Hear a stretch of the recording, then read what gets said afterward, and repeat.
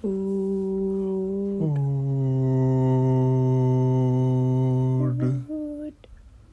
We love food. So this episode is going to be about food, if you couldn't tell already. And to paint a picture as we get started, Leah and I, the malologists, are laying in bed because we had a pretty heavy breakfast. Mm-hmm. Yeah, we did. We're a bit defeated. It was a French toast casserole with a sweet blueberry syrupy sauce. So if our mouths are moving like molasses, you know why. But we're here to talk about food.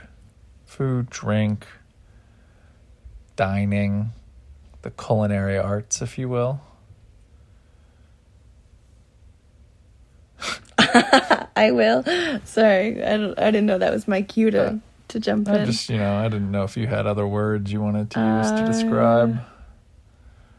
No, gorging, sums it up. Yeah, gorging, feasting, nutrition. Mm-hmm.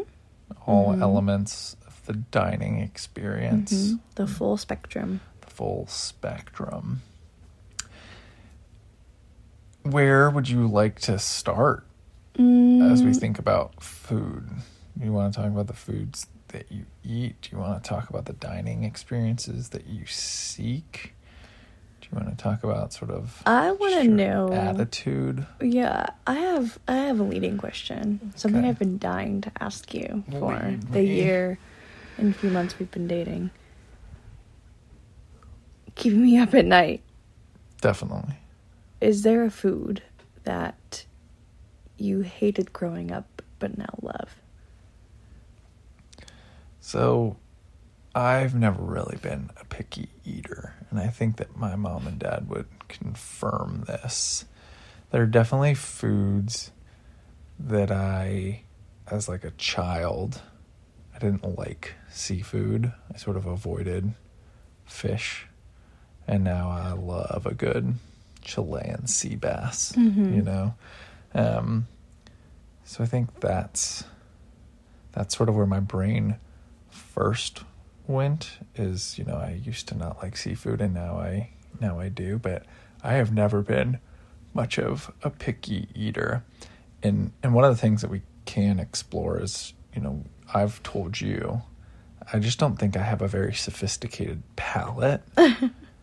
And which probably plays into my picky eating. Or it's too sophisticated. I don't think that's the case. I think I have a fairly unsophisticated approach to eating. I love food. I love eating. But, there are all these like foodies out there who really describe and savor the flavors that they're eating. I think, if I'm really being honest, I think of food as really being sustenance driven. Mm-hmm. I love a good dining experience. I love going out to restaurants and trying new things. And I do like good food. But for the most part, like if I had the choice between, making a really good meal every single day that had complex flavors or like eating a bar that gave me all the nutrients that I needed for the day, I'd probably go towards the bar. That makes me feel sense. Hungry, or makes me feel full. You're the one person I know that can choose when you're hungry, really. That is sort of true. I do get hungry, but you can hold off. I can hold off. And choose when to eat. Whereas the moment I'm hungry, I need to find food.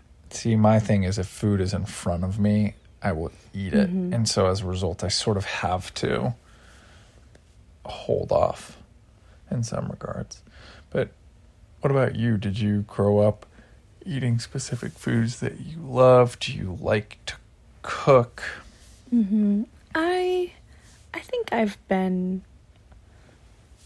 a pretty moderate eater. Like, I wouldn't call myself picky, but I definitely shy away from like raw fish.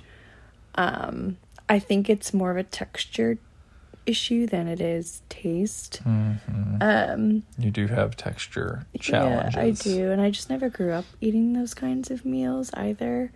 You don't like creamy, soft things a lot of the time. I love feel like. creamy, soft things. I don't like sour cream. Nor do you like and I've cream never cheese. liked sour cream. I'm starting to like cream cheese. I'm starting to like goat cheese and feta. So I'm pushing my palate, but you used to not like stuffing as well. No, yeah, stuffing's a new one too. So yeah, I think it's a textured thing. I also think it's like, in my mind, stuffing to me is just like warm, soggy bread. And I don't think I would opt into that. On any given day, it doesn't sound appetizing. And same with cream cheese. I'm like, ugh. Like, if you think about the contents of it, you're like, that doesn't really sound that good. And so it's probably a mix of, mental and the physicality of the goodness. But I used to really love tomatoes as a kid, and then for like 10 years I hated them, and now I like them again. Oh, interesting. What happened during those 10 years? What did the tomatoes do to you? I don't know. I just suddenly stopped liking them. Same with pickles. And Jen, don't worry, we can use your pickle picker. I do like pickles now. But yeah, so I'm not too much of a picky eater. I really eat it all. I think I'm more of an emotional eater too. Tell me more. Like, you eat when you're emotional? Yeah. Food is comfort for me. Okay. And I notice that when I'm feeling the full spectrums of like where I'm at. So if I'm feeling really stressed out or sad and emotional, I will opt into eating lots of sweets and kind of just go all out. Whereas when I'm feeling quite stable, I don't. So like there's definitely a huge emotional factor for me when it comes to eating. That's fair. How do you feel about sort of cooking? I love cooking. I think it's a great activity, a good wind down activity, a good wind up activity. It's kind of difficult cooking for one, and it's expensive cooking for one, but it is nice to, take 30 minutes, enter a flow state. You can listen to a podcast or some music. Me. Chit chat. It's just a good kind of mindless activity where you can really be creative and well, you can be creative to an extent. And I enjoy that part of cooking. Yeah. You do a better job sort of throughout the weekday, I think, of driving yourself to cook. I really struggle with it. I can't remember the last time you cooked a meal. Really? Yeah. That makes me feel sad. I'm sorry. That's okay. It's probably true. Though I feel like I do cook well for both of us. Mm-hmm. I like cooking. Cooking for me is fun when it's an event. Mm-hmm. I really struggle to find value in the like Mm-hmm. daily cooking. It's hard for me, especially as you said, when I'm cooking for one. Mm-hmm. Well, to that point, I think what helps me is that I have nutrition goals. I have different macros that I aim to hit based off of my strength training goals. And so for me, it's like those two are in tandem, right? And so for me, cooking, a turkey pasta dish, like lentil dish on a Wednesday night isn't that tedious because I've already put in the work to work out. And so it feels like a completion to that task. Yeah. And I know that, like, while it's fun, it's also contributing to a bigger picture goal for me. Yeah, and I've got those goals as well. But one of my major challenges right now in my life is that I haven't, because I've been traveling so much, it's been really difficult to grocery shop because I'll also only be in DC for 2 days of the week, right? And so it's been very difficult to stock my fridge appropriately with healthy foods that allow me to only have enough food to cook for 2 days a week without wasting food. So that's been a bit of a challenge for me as of late, which I need to figure out going forward. Yeah. One of your big relationship testers is being able to cook a meal together. And I remember that early in our relationship. Yeah, a check the box moment. Uh-huh. You can tell a lot of a person by how they demand a kitchen and a recipe, for that matter. And I think it's very telling of like ways to control, ways to have fun, ways to create. And I think those are important pieces of a person and a partner. And so for me, it was like I've always had bad cooking experiences, and those were those moments where I was like, this is not my person, this isn't it. And I know it seems maybe surface level and shallow that cooking told me that, but no, I think it's so important. Yeah. Do you feel like you're a follow the recipe type of person? Are you a throw what's in the kitchen sink type of person? Probably in the middle. I definitely use recipes as guides, but I think more often than not, I'm adding or removing based on just my own preferences. I think recipes are good for being inspired too, to kind of go from there and create your own little dish. I think when it comes to baking, I'm more of a follow the recipe exactly kind of person. It's a science at that point. Yeah, that's cookie just dough, true chemistry. Maybe not much cake, yeah. So either way, cookie dough, I end up eating the batter, so it really doesn't matter. Ooh. Slam poetry. Where do you feel like you learned to cook? Like, how did you start to acquire your culinary skills? I learned to cook on my own. My mom grew up cooking, but it was never really a shared experience. She likes to control the kitchen, and when she cooked, it was purely for taste, and so I didn't really learn about nutrition through cooking until probably the last couple of years, actually, or at least when I really started to caring about it. But I learned to cook on my own, and it starts off in college where you make the bare minimum and it's not healthy and it's just cheap food, and then obviously when you get your first job you can purchase more ingredients, and those seasonings aren't bank breaking. And I, like, from past partners, have learned to cook, and roommates, so I think just a conglomerate effort from everybody in my life. What about you? True that. I mean, I learned cooking young. Our mom made us early. She made you early? She made us early. No, we had, maybe it was once a month early on, that each of us kids was responsible for making dinner for the family.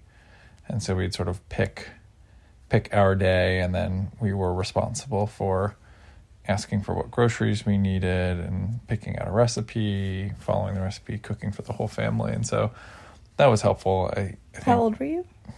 I don't know. It's probably started in 5th or 6th grade, honestly. And so maybe I'm misremembering that, and it was much later. But that's, I think, what I remember. We would obviously make sort of summer dumpster meals of heating up ciabatta rolls in the microwave and mac and cheese when we were young and unsupervised. But,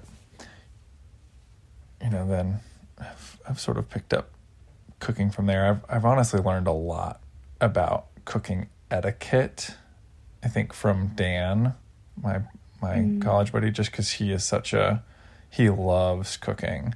And so I think I've learned a lot about sort of, I think, where we talked about sort of sport, and you're like, I'm just going to do it the way I want to do it. I'm not a big etiquette person.